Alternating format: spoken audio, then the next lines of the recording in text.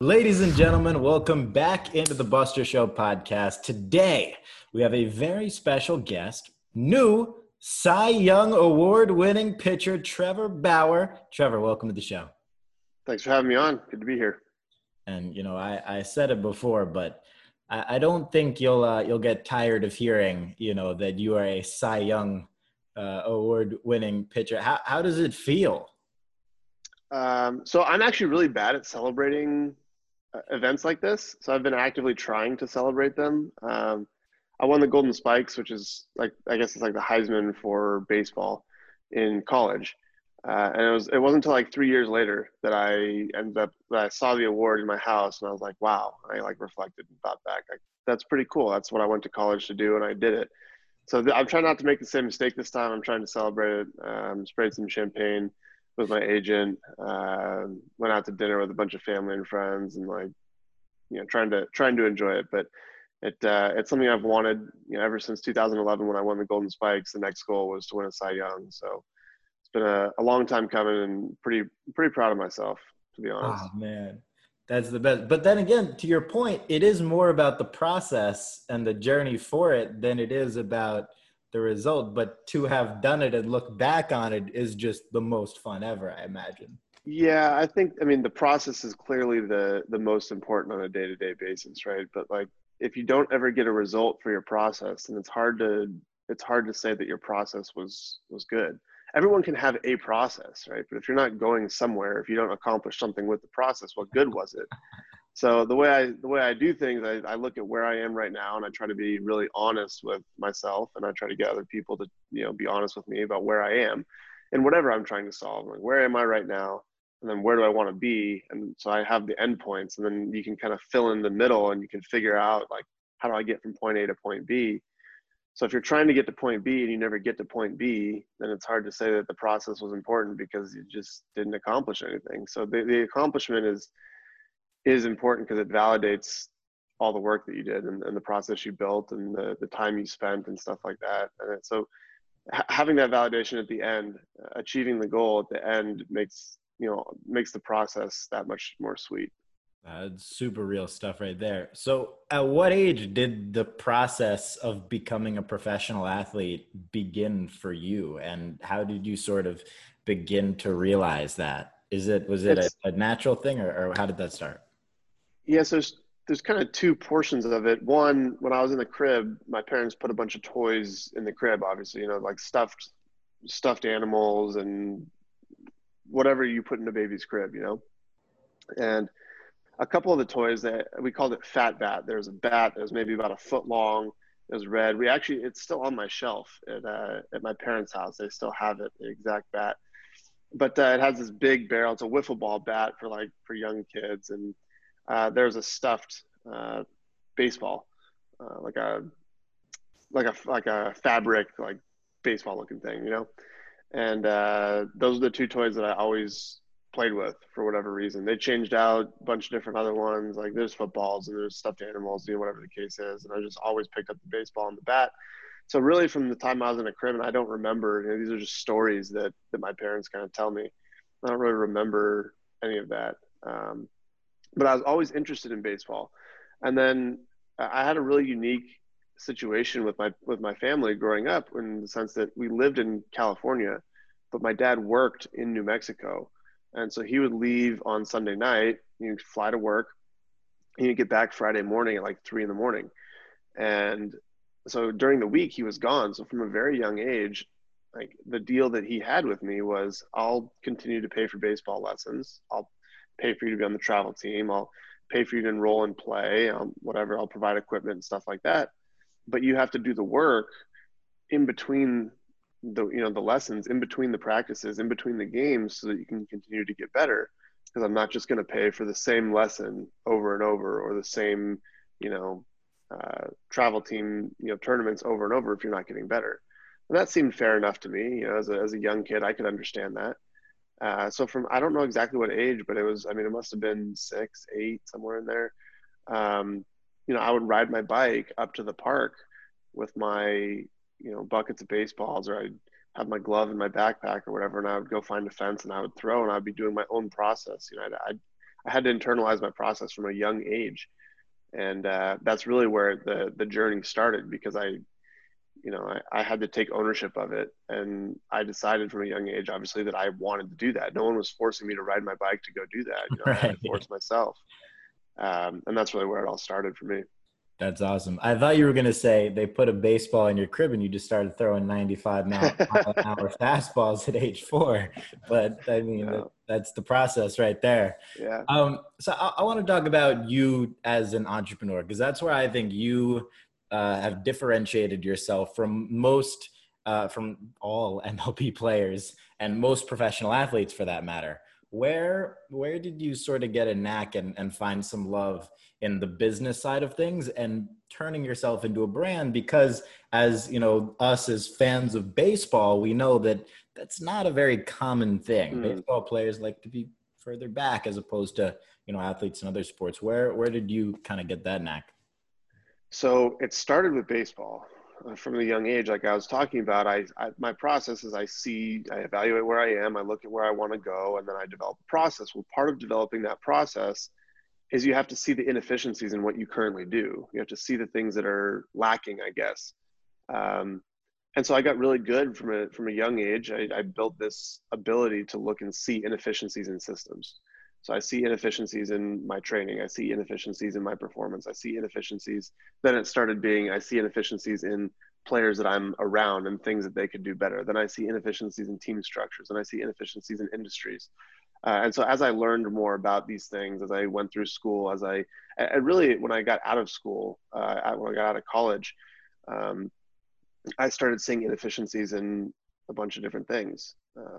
I saw an inefficiency in myself in like 2014, where all I did was baseball, and I would drive myself nuts. And I mentally, it was like kind of spiraling downwards. So I was like, okay, I need a hobby to go do that. And so I got really into drones, and that's all I did off the Nice. field is drones. Well, at some point, I figured out enough about drones at the current time that I was like, okay, I see the end here. I know everything I need to know.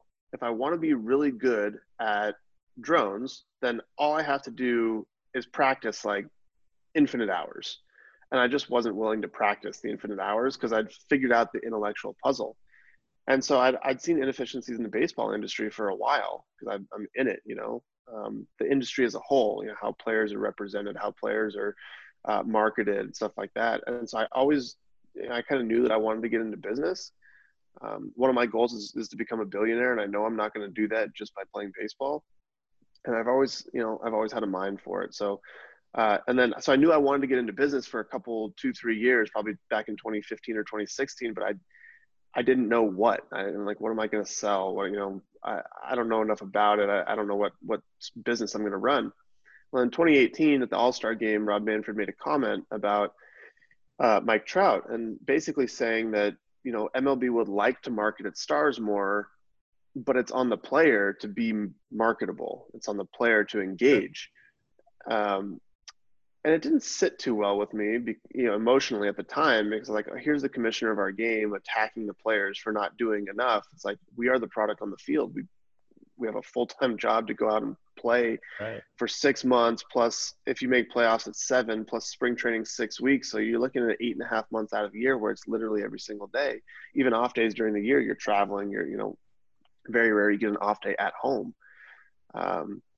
And so it didn't sit well with me. I was like, okay, I see there's a problem here. Like, baseball's losing popularity among the younger generations, and Rob Manfred doesn't think the players are engaging enough, but no one's teaching the players how to engage. No Right. one's then taking the players and engaging with the fans in a way that draws them in and makes that connection. I was like, okay, I can do that. And my best friend Taiki, I had met him at a training facility called Driveline that I go to, and he started as a trainee, then he was a trainer, and then he kind of handled all their video and marketing side of things for a while, just because he was passionate about video. He had recently, just like 6 months before that, left to go freelance because he wanted to get more into storytelling and develop his filmmaking career. And so we both share a passion for baseball and decided to start Momentum. And spent 6 to 8 months like trying to figure out what we were going to do and set the structure and whatever, and then launched in early, I think January 2019. And that was really the first kind of foray, and I loved it. I loved like the puzzle of it, trying to figure out, where do we go next? What's the next move? How do we organize our people? How do we stuff like that?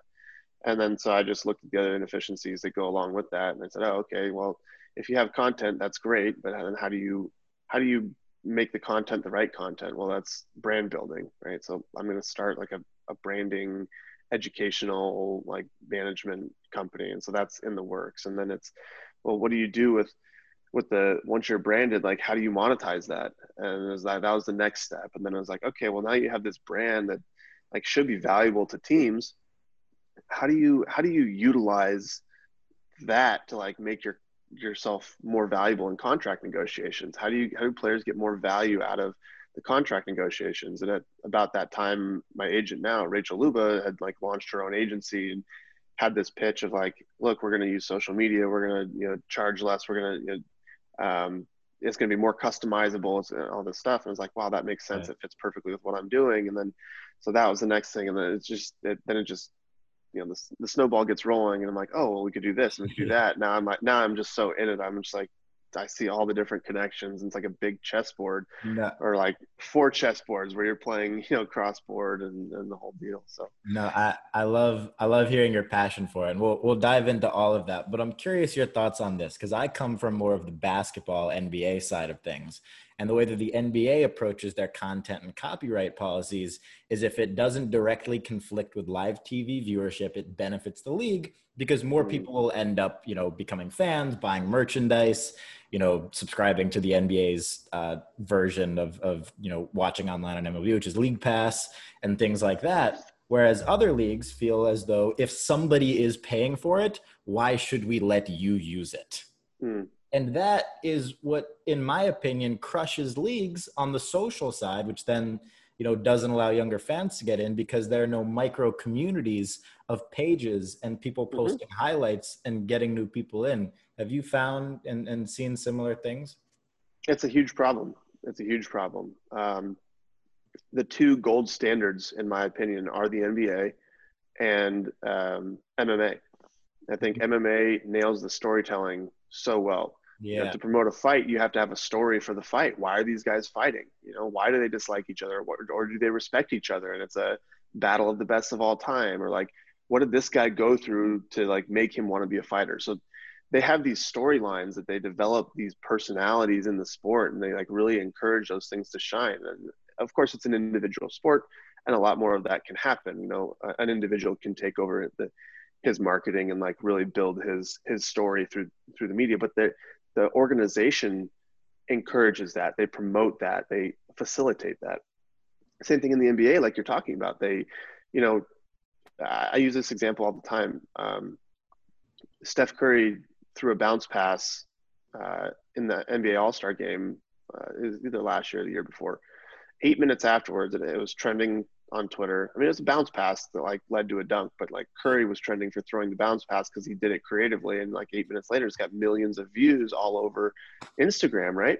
Yeah. And it's like, now what? I'm scrolling through this thing, like, now what was so special about it? I'm like, it was cool, but like there's been way cooler plays, even in the same game. But Curry had built himself into obviously a super recognizable like figure and super popular figure, and then he did something cool, and it's everywhere. Twitter, Instagram, like these highlights are everywhere. You know, Mike Trout jumps in the air and robs a home run, and like it's hard to find that. You don't see it. Tim Anderson flips a bat, and like it's hard to find places. And it's gotten better the last couple of years, but the policy is so restrictive that players, technically, if you read the policy, players are not allowed to share pictures or videos of themselves if they're in a team uniform with a team logo without getting permission first. Which is That's insane. Yeah, it's technically like, now do they enforce it? No, but it's technically in the policy. And so like theoretically, I would go and have let's say I did something viral during a start, like I had my Cincinnati Buds like beer chug viral moment, right? It got shared everywhere. If I wanted to post it to amplify that, I would technically have to reach out to the team, who would have to reach out to the league to get permission for me to then share a picture of it, a video of it. I just go ahead and share those things anyway, but it's technically in the policy. So like you said, it kills those micro communities. And it kills opportunities for businesses to be able to get going to create more interesting content that would promote the player, that would then promote the league. Like if we're going to have a video, like, Patreon's a thing, and like if people were going to pay us for like exclusive content, we would have to pay a license for any logo that any MLB logo that appeared in that video. If people were paying us for seeing that content, we have to pay for that. And the fee is like $10,000 per minute of footage, whether you use 1 second or 59 seconds of it.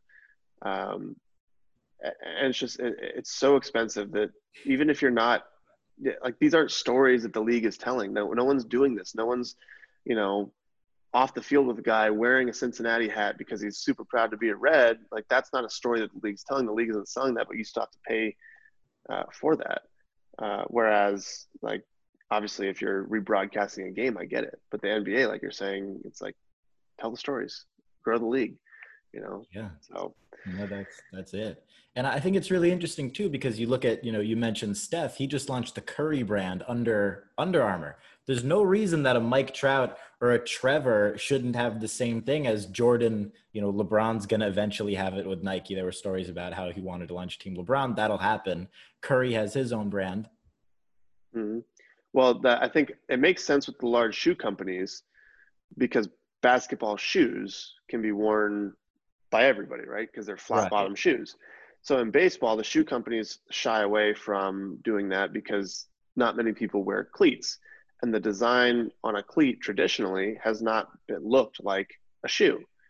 Right. So there's two options here. You get creative and you build a brand around something else that's baseball culture. But if you're going to do that, you have to be able to promote baseball culture, and you have to be able Yeah. to promote the players. And the league's policies are restrictive enough that, like, it's stifled that for the past however many years. So we're very far behind.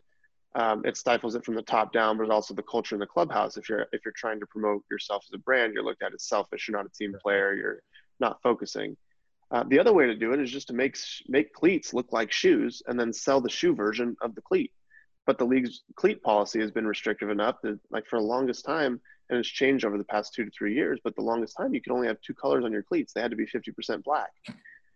And you couldn't have custom designs. You couldn't have custom wording. You couldn't have, anything like that. And I think now, as the league has opened that up and allowed for some of these custom shoes, like, I mean, I wore a bunch of them last year. They were super popular. People loved them. Like, they created a ton of buzz on social media. You're going to start seeing some of these opportunities where it's like, oh, okay, I had a really popular pair of cleats that I wore this year. I'm going to make those into shoes. People are, going to buy a couple of them, and it'll help start, like, the line moving. But yeah, it's just baseball's fallen so far behind in those creative marketing ways that really draw in the young fans and attach with the young people in the culture. NBA is great with music. They have popular music playing during the game. So now you get people, and they've identified with, like, the popular music. It's kind of a rap, pop, hip hop culture woven in seamlessly with the game. So now you have two markets. You have basketball fans and you have pop fans, or rap fans, music fans, and that's everybody. It widens your market, and those are young people. Those are your future fan base for the next 40, 50, 60, 70, 80 years. So It's so true. But in terms of the product, and like having a Trevor Nike or whatever it is, the way I see it is they should have a whole product line of everything in baseball culture: your hats, your gloves, your batting gloves, your cleats, your street shoes, doing what you were talking about there. There's so many more products that you need in baseball, which would, obviously sneakers are sneakers. Everybody wears sneakers. Not everybody wears batting gloves, but since there are so many different things and there are so many fans, maybe it would make sense. But no doubt. And the thing about those items that you mentioned is a lot of them they're pretty perishable. So you create one fan that needs batting gloves. He goes and plays for a season. He probably goes through his batting gloves in a season and needs them again next season. There's like 15. The average, changes year to year, but there's on average there's like 15 million youth baseball players every single year. And then they need a new bat every, they grow. They need a new weight every 6 months to a year. They need new batting gloves. They wear out a glove. They need new shoes. They're because kids are growing, you know. So it's not like a one-time thing where you have a one-time purchase and only 15 million player audience. Like you have constantly renewing people and they're constantly growing and needing new stuff. And there's so many different items. Basketball, you got shoes, you got a headband, and you got a ball, right? Maybe a headband. Right. But I agree with that. There's so many products and there's such a wide market for it. It's been relatively untapped. It's really interesting. So what are you most excited about now on the business front? I just want to say a few things that I really like that you did. I saw your t-shirt that said rent available Space for to rent. Yeah. space for rent. That's probably the funny. Did you make that, by the way? I didn't. So my marketing agent, Morgan, is really really sharp on a lot of these things. And so she actually had that idea and she brought it to me and she's like, hey, I'd like to, well, she actually just made the shirts and she shipped them to me. And she's like, hey, I sent you a surprise. Let me know when you get it. So I opened this up. I'm like, hey, can you explain these to me? She goes, yeah. So for all your YouTube videos, you know, you want people and advertisers to understand that like you're willing to wear clothes and their logo for, you know, for that. Like, she had the idea when I like unbuttoned my shirt and had my Send It shirt on in Kansas City. I have a shirt that I sell on my website and a moment that happened in Kansas City. And I unbutton my shirt and I'm wearing the shirt and it gets shared everywhere because like no one's seen a picture do that before, and then you know sales on the site go up. Obviously people want the shirt, so like she's very good with these ideas and like, okay, well, where are people's eyes most, and like how can we get something that we're doing in front of their eyes more often. I make YouTube content, so it's like, well, you should wear a shirt that says space for rent. And so I Right. wore that, you know, I think I got them in maybe August or September, and I've been wearing them a couple times and already have generated like 2 or 3 new leads on people that are like, oh, wait, I could advertise on his shirt right there. That's great. He gets an X amount of views. Let me pay him for that. So as far as, you know, building that brand and creating those connections, it's great. She does a great job with that stuff. I love that. And shout out to Morgan, by the way. She set this up, scheduled and everything. So big She's shout a out. rock star. Yeah. Um, so I did want to ask, what are you most excited about now on the business front? Are you Hmm. focused on like DTC products, your own brand, investing in new companies? How do all those things weigh out in your head, and how do you kind of try to intertwine them all? Yeah, so I'm excited about all of those. They're all puzzle pieces. You know, I see this as like the big picture, and you have to place one piece and figure out there's a whole bunch of other ones. Like, okay, which one goes next, and which one connects with this? So that's kind of the analogy that I use for it. What I'm most excited about right now is understanding motivation in people. How do you motivate an individual? How do you motivate a group? How do you get the right people to fit the culture to continue to motivate the group? And so a lot of my research, I'm a huge researcher. I learn. That's like my main passion is just learning new things. I love that. So my main research right now is in team building, and strategy and how to, you know, how to motivate people and how to keep the culture and stuff like that. But it applies to baseball and business. So I feel like it's a great lane to be in because I'm going to be a leader in the clubhouse, hopefully, and I'm going to be a leader in my businesses. So that's my main passion right now. As far as how everything integrates, the way I see it, like my strong suits are being the public face, being out there and talking about what the future will look like and what I see, and you know, a better landscape for players and a better landscape for fans and how we connect them and stuff like that. So that a lot of that is building my brand so I have a wider reach, a wider audience, a bigger platform. So I'm excited about that. You know, creating content and the vlog and stuff like that. So that's something that I'm really passionate about. I have a couple other things coming out, probably getting announced around spring training entities that I'm building that will help kind of double down on some of the media push that we've had. Like I mentioned earlier, you have the media first, then you have to be able to utilize that in a branding way, and then you know draws people into the ecosystem. So excited about some of the opportunities that we have for fans centered around that, and also some of the impacts that we'll be able to make on the player side with individuals and help kind of educate them so that they can reap some of the benefits of you know expanding their platform and maximizing their time. But yeah, that's kind of how I see the overall structure. I'm out front. I'm the point person on building the brand and bringing recognition to the companies. And then you get the team of people at the companies to be able to over deliver on the product side, to the player, to the fan, to whoever. And then the strategy of coming up with the new products is fun. Like, well, what creative thing can we do here? And, what do people look for, and how do we structure that? And, that stuff's interesting to me too. Totally. So to follow up on what you said about researching how to be a leader and putting, time and energy into trying to do that the best you can. What have you found in terms of motivating people to do, the things that either you want them to do or you want them to do? Yeah, so it starts, like, again, the way I make sense of this all in my head, and there's certainly many ways to do it, is where are we right now and where do we want to go? And then you have to fill in how, right? So I have actually a form that I ask every one of my employees to fill out. It's a personal goal sheet, because at the end of the day, people are motivated by what they're motivated by. It's very hard to change someone's motivators. Some Mhm. people are motivated by money, some people by success, some people by friendship and relationships. It's different for everybody. So I ask them to fill it out. It's like, where are you now? Give an accurate evaluation of like where you feel like your life is. Are you happy? Or are you not? How are your relationships? Are they good? Are they not? Are you content? Whatever the case is. Where are we now? Then it's like, in 5 years, where would you like to be personally, professionally, financially? In 10 years, same thing. So now you have a little bit of like some checkpoints along the way, right? And then I can look at that and say, okay, as a business owner, as an employer, like, how do I structure the job titles? How do I structure the job responsibilities? How do I structure the conversations that we're going to have, the monthly meetings? How do I structure these things to align with this person's goals? So it helps put the person in the right track in the company, so long as obviously their skill set fits with that.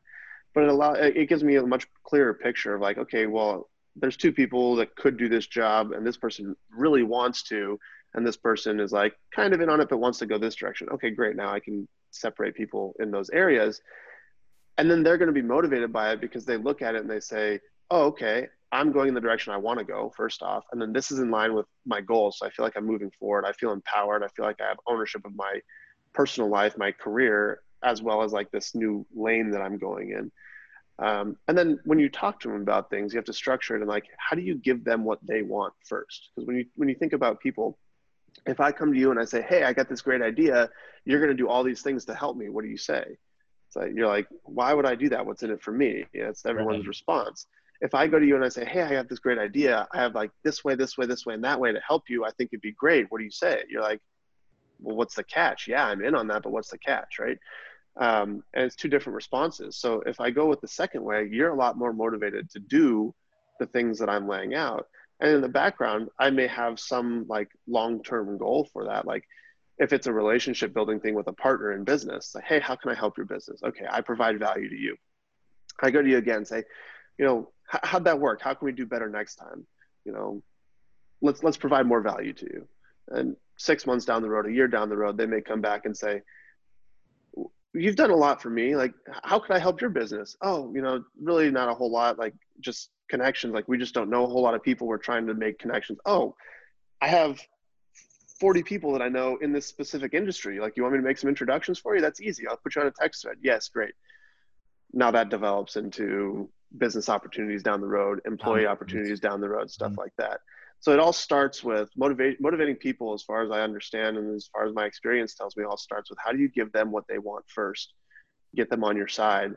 That creates the partnership. And my goals in it are more long term and looking at the future and the development of it, as opposed to right now, like, hey man, can I come on your podcast, Joe Rogan, so I can get followers? It's like, well, do I have something that's intriguing that adds to Joe's audience? Like, two Right. different ways of approaching it.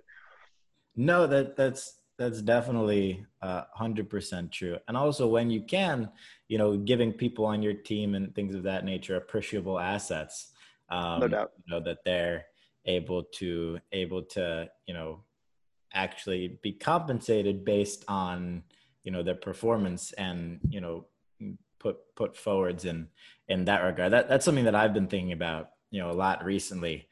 I heard Mark Cuban, being asked how to how to, bring the gap closer together between the top, 5, 10% and, the bottom 90. And the answer is for employers to give their employees as many appreciable assets. And I feel like that only Right. incentivizes those people, underneath to work harder. So I'm definitely with you in terms of value. And it's something that I think about a lot too. When anybody reaches out to you, right? The ones that you'll respond to are the ones where, it's not about the person. It's about you. And it should always be about you. And anything that isn't about you is ridiculous. But, if you're reaching out to somebody else, it's never about you. It's about Mm-hmm. them. It's, Right. hey, what can I do? What can I do for you? How can I help you? How can I better your business, provide value to you, work for you for free, do these things that other people Mm, can't do? And then, that's a very easy in the door. no Um, doubt. but I think where people oftentimes, I either don't know, and everybody makes this mistake of being, I definitely made this mistake, when reaching out to certain people, when I was younger, I would, there should never be a me, in the text line or in the thing, unless there's a ton of value following it. It should all be, you instead of I. You lead with you, right? And then you use the I as like supporting evidence as to why they should work with you. It's like, hey, I'd love to have you on the podcast. I think you're extremely interesting. I'd love to talk about these things. My podcast gets 1 million downloads per episode. Right. I'm in this niche. I think it could benefit your brand and your visibility. Would that be something you're interested in? So you kind of sandwiches as evidence as to Right. why they should join you, but you start and you finish with the benefit to them. 100%. That's the Krabby Patty secret formula right there. Yeah. No, Krabby Patties. I like that. What an iconic patty. Iconic. Um, do you have any like daily practices? I know you love doing research. Obviously you're training Yeah. very frequently. You're doing vlogs, you're doing media, you're doing business. Do you meditate every day? Do you write in a journal? Is there anything like that? Cold shower? What do you do on a daily basis that you got to do? Yeah. So every morning I have like an hour and a half routine. Sometimes it's just too much, and I'm going to take a day off and just be a normal human and not do all this crazy stuff. But Right. I measure my blood every morning. I measure my heart rate variability. I measure my central nervous system readiness with there's like a tap test on your phone where you tap your screen as many times as you can in 10 seconds. I have this huge spreadsheet of data going back like 3-4 years of like 50 daily metrics. I'm tracking. I hold my breath as long as I can every morning and measure that. That's another indication of central nervous system readiness. I measure my hydration. I track all my meals. So this is all stuff like that I do for the training side of things. But it's also revealed a lot of things about myself that can help me in other areas of my life. Like I realized when I started tracking my sleep 2 or 3 years ago, every day I'd look at my REM sleep, my deep sleep, my HRV, stuff like that. And I noticed that I was losing like 2 hours of sleep every night because I was tossing and turning. And so I've been chasing this like restlessness, uh, trying to figure out how to be less restless. Well, that helps cognitive ability. The more sleep you get, the more sharp you are during the day, the easier decisions are to make. So that helps business, it helps training, it helps relationships, it helps everything. So these are all things that I do. And then I have 4 days a week, I'm doing cardio on a specific like breathing regimen before I do anything in the day. So it gets me primed and going. I have an inversion table that I hang on and do some breathing exercises to promote blood flow and help my physical readiness. Um, all sorts of different stuff. I don't have any I always wake up at 4:30 a.m. and take a cold shower type of things because my life is so different. I'm in this city, I'm in that city. Sometimes I have to change because we have a day game and I can't get through all that different stuff because I need sleep and that's most important. So I try not to have any. I don't want to say that they're crutches, but for lack of a better term, like crutch that I have to do this every single day because I can't throughout the year. I like to be adaptable, but yeah, I have a ton of stuff that I do on a daily basis, that helps me track where my body's at, where my mind's at, and optimize to try to keep those two things in the best place possible. That's super interesting. Have you ever tried meditating or spent any time doing that? I've spent a good amount of time meditating in the early 20 teens. I used to have, so my mind runs nonstop, Like, right? Like yeah, I'm what thinking a and like thing. there's, Yeah. yeah. So I couldn't fall asleep. I would lay in bed and my mind would be going everywhere. I'd have this idea and that, and I was thinking about, I was reading, and then I'd get up and I'd look at my phone because I'd want to know this, and I'd have this thirst for information. Instead of just, writing it down or creating a voice note, I'd spend an hour researching it right then, and then I'm thinking about all the information, or like I'll listen to a podcast or an audiobook as I'm going to sleep, but then it sparks my mind like going in a bunch of different directions, and how do I, connect all these things. So I taught myself how to fall asleep. I taught myself to how to shut my brain off, and a lot of that was through meditation. So I created this routine that, I don't have to use it anymore because I've trained my body. But the routine was basically, I would breathe in for 5 seconds, hold for 5 seconds, breathe out for 5 seconds, hold for 5 seconds. While I was doing it, I had to draw the number, like the count. So I'd draw a 1 in my head, a 2 in my head, a 3 in my head as I was counting my breath holds. And so that would, because I had to focus on like seeing the number draw itself, it would help bring my mind into like one thing as opposed to all of this other stuff. Once I did 5 cycles like that, I would imagine myself sitting in a theater with everything that's going on in my brain on the stage. It's a play that's going on, dim lights, like there's a crowd of people there. I'm watching everything that's unfolding in my head play out on this stage. And eventually the curtains would start to close, and they'd close slowly, and I'd give all the thoughts in my head time to play out and to have their time, and I'd watch it, and I'd, just think about it. And as soon as the curtain closed, I thought of a black hole sucking everything into just blackness. Very Super. rarely, yeah, very rarely did I get to the black hole side of things, because when I accepted that I was going to give these thoughts their time to play out and just like be okay with it, my body relaxed and I fell asleep. Hmm. But that was my routine, and I did that probably for 6 months or a year, every single night, to shut my brain off. um, I've done visualization of, pitches and performance and stuff like that. I did a lot of that back in 2013, 2014. I was going through some mechanical changes at the time, and read some research on how visualization and meditation can actually increase learning rates, and the I'm forgetting the term, but the pathways. And there's a medical term for how the body creates like skill, solidifies skill, and stuff like that. I forget what the term for it is. Um, but how meditation can actually increase that and help that, so you don't have to do the physical reps. So I've been like, I went hardcore for like 2 to 3 years on it, and then I felt like I had learned and the things that I needed to, and the lessons from it. And I'm very good at relaxing myself. Like I can at any point in the day, I can just like fully relax my body and like relax my mind, because I've taught myself how to do that. So I don't need to do it as much anymore. So it's not currently a part of my daily routine, but some of the principles are ingrained in me now. Yeah. I think calmness is such an underrated superpower, you know, Huge. because you don't like if especially in meditating, if you get all those thoughts out of the way, like whatever thoughts about anything negative ever, that's gone after you meditate. So Mm-hmm.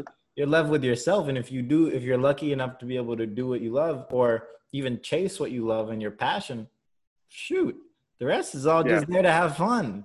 So Yeah.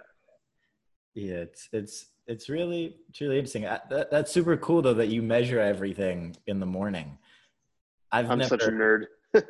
man, I don't do any of that. I pay attention to like my heart rate while I'm working out and things like that. And I have my Apple Watch that I have to get 1,000 calories burned every day.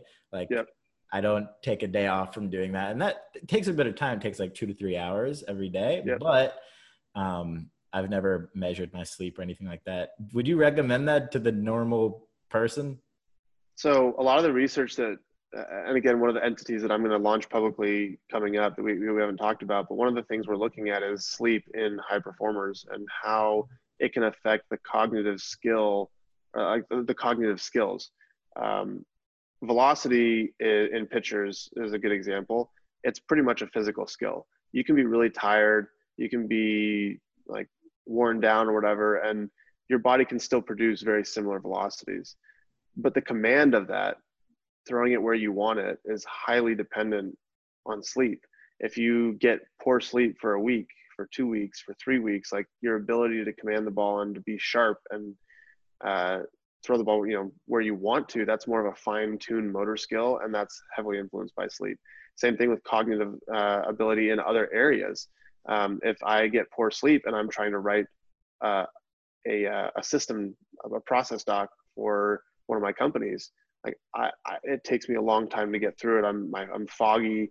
I miss things. It's not clear. I read it the next day after getting good sleep, and I'm like, wow, I have to redo a lot of this. Wasted time, right? So from an efficiency standpoint, I do think everyone should measure and know something about it. The problem is you're asking people now to be research assistants because there's not one, or researchers, because there's not one space where they can go and just be educated about all of this stuff, Right. for their specific application. And that's something that we would like to be able to do, is take the data that we get on high performers, the elite of the elite, the professional athletes in that space, and show the cognitive differences, and then education for the athletes, for the youth, for people in business, for people in whatever the case is. Like, hey, here's how you do it. Here's what you look at. Here's all the insights that like help you. And here's the proof that we've seen in high performers. So that's kind of one of the lanes that entity will go down. But I do think that people should know more about their bodies, because it just, if your body functions well and your mind functions well and you treat it right, you're going to be a lot more productive and a lot happier doing the things that you're doing on a daily basis. And I want to jump back to brand in a second, but how heavily do you think diet impacts physical performance and mental clarity? Quite a bit. I actually so I took it off last night. I probably still have a ring you can see on my arm there. Yeah. So I was wearing a levels continuous glucose monitor device. And I've been having this problem where when I work out really hard, when I try really hard, my body just shuts down. I tank really quick. It's like a cliff. I can try really hard, bam, I'm done. And I like start trembling, and I start like, it's, I can't move. I can move, but I'm like very weak and lightheaded for like 20, 30 minutes. And it's just this cliff that I fall off. And I'm like, what the heck is going on? So I started wearing a continuous glucose monitor. And what I was able to see is like when I eat certain meals that I think are healthy, like for instance, I would have a chicken breast with white rice and broccoli for dinner. And I'm like, that's a healthy meal, right? Well, what I was noticing is that like my glucose afterwards spike really high. I'm like, now what the heck is going on? How is it like I didn't eat any sugar? Well, it's like the carbs in the white rice, my body reacted to those in a certain way. So if I added in some fats, like I added in some avocado to the some fats and fibers to that meal, now I didn't spike as much. When I don't have as many spikes, I don't tank during my workouts. And also, glucose spikes are linked to like risk of diabetes in the future and stuff like that. So that makes my body, understanding that information and my diet and what my body responds to best, helps my mental clarity, and help because I don't feel that sluggishness and the kind of like drowsiness after I eat a meal, because I'm not getting these wild like fluctuations. So yeah, diet has a huge impact, but we can't really measure. I mean, in real time yet. We're very early on in the game of being able to measure how that stuff is affecting each individual, because it's not the same. Our bodies are so different. Man, I think it's all going to change super soon, like you're saying. And I all I can say is I would not want to be a fast food company right now. That's all I can it's say. it's bad. I ran some tests where I went and got a fast food, and it's like it's ridiculous. It is not good. I can feel it. I don't need any Yeah. tests. I feel it, bro. I'm out like a light. Yeah. It's Yeah. an honor. I want to touch back on branding, but I also wanted to touch, you're a free agent. Um, Yes. are you serious? I saw you post on Instagram. You said or something along the lines of comment why I should go to your team. Are you actually taking comments into consideration for your free agency decision? Absolutely. One of the biggest things for me is connecting with fan bases. So if the fan base is excited, that's a big thing. I want to be happy. I want to enjoy playing baseball, and one of the things I enjoy most is connecting with fans and the interaction there. The comments I get on the vlog, the requests I get on social media, seeing fans out of the stadium. That was one of the worst things about coronavirus is there was no fans to interact with in the stadium, no autographs to sign, no people to talk to. Um, so yeah, and fans know their team, they know their city, they know like some of the cool stuff about it that like you don't hear in a pitch from a front office. It's like, hey, here's our coaches, here's our information, here's the contract size and the money and whatever. But like you don't know the pulse of the fan base. You don't know what makes a Yankee fan and what makes them different than a Mets fan. These fan bases have identities, and the players need to fit that identity of the fan base. Otherwise, there'll be a disconnect there. If a fan base is super blue collar and hardworking, and you bring in someone that's flaunting, money and riches and whatever the case is, there's going to be a disconnect there. And I want to connect with the fans. So I want to understand these things about the fan base in the city before I, make a decision. It's not the only decision, but it's one of them. So off of that, what fan base do you think you align with? I see where you're going with that. I like that. That's a creative way to get to it. There's a lot of them. One, the biggest thing is like baseball fans. So like St. Louis has tremendous baseball fans. Cincinnati has tremendous baseball fans. There's other cities that aren't baseball cities. But like Boston fan base is so passionate about their sports. You look at like every time you play in Fenway, like it's packed, and the traditions surrounding just baseball there. I mean, the Cubs before they were, before this kind of current group of players, like back in 2014 or whatever, like they weren't that good, but there's 40,000 people there at noon on a Wednesday, and the Cubs fan base is different than the White Sox fan base. The White Sox fans, like the stadium, they'll be good, and the stadium will be relatively empty. They'll draw 5,000 people. So it's like, what do you have to do as a player to identify with that fan base if they're not going to be out of the stadium versus the Cubs? Like they're all out of the stadium. So yeah, those are some of the things that I look for. I think the Mets fans are making a huge push on social media. They're excited right now and excited for baseball. That's one of the biggest things that I look for. So Angels fans have been the same way. They're like all in my mentions with Photoshops and stuff like that. I've noticed them quite a bit too. So those are the two so far that kind of stand out to me. That's awesome. So you said you want to be a billionaire. Does that tie in with wanting to own a team one day? At some point, I think I probably will, but I don't know if I'll own a team in baseball or if I'll own a team in another sport. I think, yeah. So I think that like I have a lot of ideas on how to change the structure of an organization to be more in line with where I see the future of sports going. And I don't know if I'd be able to do that in baseball because it's so let me it's so ingrained. Give you a scenario. I'm a huge New York Knicks fan. You just bought the New York Knicks. What are you doing to change the organization? I'm investing in the health and development of my players first and foremost, and I don't want to say that they don't. I don't know what the Knicks do. I don't know anything about the internal operation. But I'm investing in the development and health and development of my players, high performance stuff like that. But from a biomechanics standpoint, from like a physiology standpoint, stuff like that, because I want my best players to be my best players every single night, stay healthy, be on the court, right?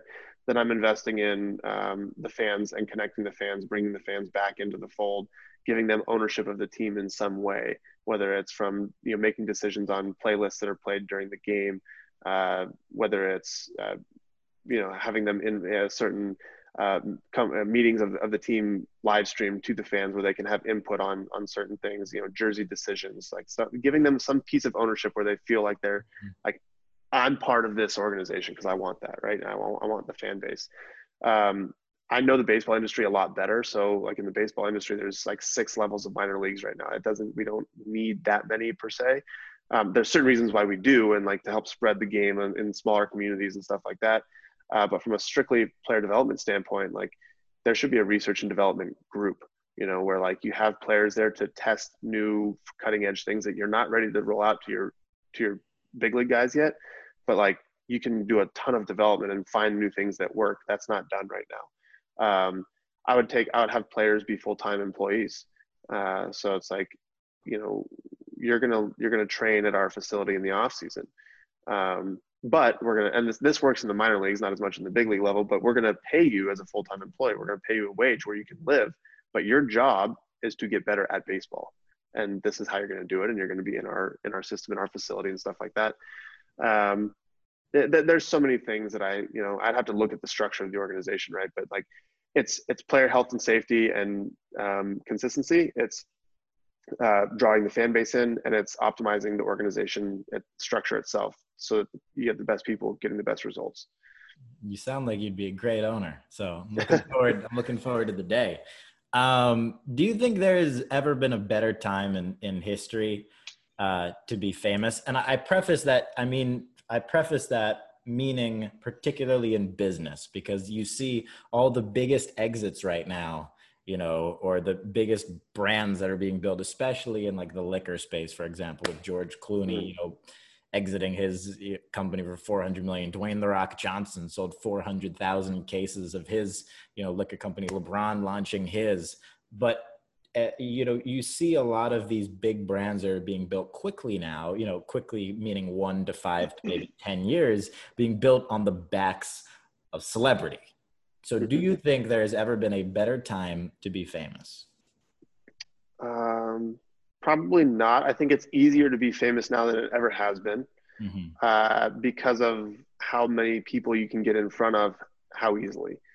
I can reach a worldwide, I can interact with people in Japan and have a presence in Japan and live in the United States because people see my stuff. But before, it was very hard to do that, So the Jordan brand was built slowly, over the course of his entire career. And it really took off kind of after his career, right? Like in a huge way, where you've seen like LeBron's brand, Curry's brand, those people you mentioned, it's been built in like, 5 years or 10 years, like while they're playing. It's so much easier. You don't have to go and do a 2-month tour in China to get in front of people. Like, you bring them in social media and then you already have a presence. So it's easier now to become famous, and then the opportunities for the same reason to build a brand and get that brand in front of a wide audience, a worldwide audience. It's never been easier. So from that standpoint, yeah, I think it's one of the best times. From the standpoint, the negatives to it is like, you mess up and your brand can tank instantly because you say one thing and you get caught on camera. You do one thing out in public and someone has a camera there, it's everywhere in an instant. So damage control is super important, and operating authentically. So what you build your brand around, it needs to be who you are as a person, so that you don't have to be on every single second of every single day trying to like live this fake presence, just who you are, and you don't get caught in those situations. So positives and negatives to this time for famous people for sure. But totally. And I think authenticity has never been more important either, because it's impossible to be somebody that you're not publicly. It's just bound to end up in disaster. And also I think it's important right now. I think it's never been more important because it's never been more rare. It's so easy to be fake. You can post something on Instagram, you can post something on Twitter and put on any persona that you want. And you don't have to meet people, but you have this massive friend network, virtual. And authenticity is fading quickly, in my opinion. I agree. It's so crazy. It's so crazy. But that's also why I believe, like, on like the influencer side, most influencers are not authentic, for whatever reason. That's why I personally believe an influencer's career on average is shorter than the average NFL career. Yeah. What is that? 2.5 years? Like 3 years. Yeah. 3 years. Yeah. Yeah. I can see it. They're kind of flash in the pans, and they make a big impact right away. You see with musical stars and stuff like that. But yeah, I like that perspective. So question, do you own any of your own baseball cards? I do not. Do you know what people have paid for them in the past? I do. So yeah. What do you think the most somebody's ever paid for a Trevor Bauer card is? Oh, the most? I know I've seen some of them that aren't one of ones and aren't special, like chromes and stuff like that, going for like 800, 1,000. So I got to imagine it's over. I don't know the exact price. I would guess over 1,000 though. So if If your rookie card auto numbered to 500 went for 1,500 on eBay, that means that the overall market of that individual card is worth, if you had every single one, it'd be 600K in cards right there. Pretty Hmm. insane when you think about it, but maybe something to invest in. It might be. I think owning your own intellectual property in that way is extremely important. I haven't dove into the card industry. I know it's a huge industry, obviously. It's one I haven't explored yet.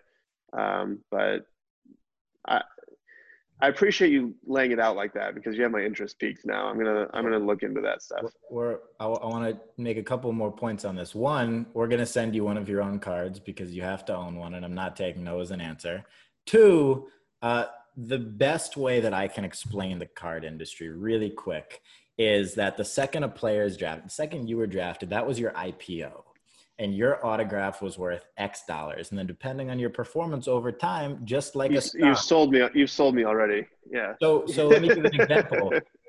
This guy named Vegas Dave bought a Mike Trout 1/1 Superfractor in 2014 for $400,000. He flipped it for $4 million this year. Yep. I personally bought a Giannis Antetokounmpo Prism rookie card for $1 in 2013 when he was drafted, and I sold it for over 1,000. Like these What things, a return. happen, and that was a spike because the industry went crazy and Corona had everybody at home. So the beginning of this year, combined with the Last Dance, really sent everything going crazy, Hmm. and people started realizing how not just how volatile it is, but how exciting it is because you can buy. You could buy a Luka Doncic PSA 10. It's the grading company. It's graded on a 1 to 10 scale Right. rookie card for $70. And beyond just the natural organic spike of how things happen, depending on his play, it would go up 10, 20, $30 per day. Isn't there a company that's someone from was it the Knicks that's launching a company that basically treats players like stocks? Not the Knicks, the Nets, I think. So Spencer Dinwiddie, Yes. Yeah. yeah. So Spencer's a friend. He's doing something interesting. It's different though. But so eBay is the main marketplace for sports cards. Then you have StockX, who has a sports card department, a company called Star Stock. There are a bunch of different people doing a bunch of different things, but the game is in owning the cards yourself as physical items, investing in players that you believe in, and investing in old cards, and getting in as early as you can on players that you believe in. Interesting. Putting it in like yeah, you sold me when you put it as like an IPO and in a stocks perspective because I know that world, so I immediately understand. That's it. And you can buy as many shares as you want because each Yeah. card is a share in its Yeah. own individual intersection if you're buying the right cards. There are a lot of It's a way of betting on yourself, like if you're the own guy your on the card, yeah. yeah. I Yeah. cannot buy my own cards, but you can. That's a Um, good point. I appreciate that. no, of course. Yeah, so I think that's pretty much everything. I wanted to, you know, also say you're on every social platform. You're on Instagram, you're on Twitter, you're on YouTube. Trevor Bauer on all of them. At Bauer Outage. At Bauer. So Instagram and Twitter is at Bauer Outage. YouTube is just my name, Trevor Bauer. Well, I'm looking forward to everything you're about to do. I know we're gonna keep in touch along the way because I want to be of help however I can. I appreciate you a ton for doing this and gonna get you into sports cards. And, It's been a pleasure talking. I really appreciate you having me on. Had a blast, and we'll have to, like as you said, keep in contact because I think you have a ton of information that that I'd like to learn more about. hell yeah, man! I'm here anytime. Always here. All right, everybody, follow Trevor. We'll see you next time. Peace. Awesome.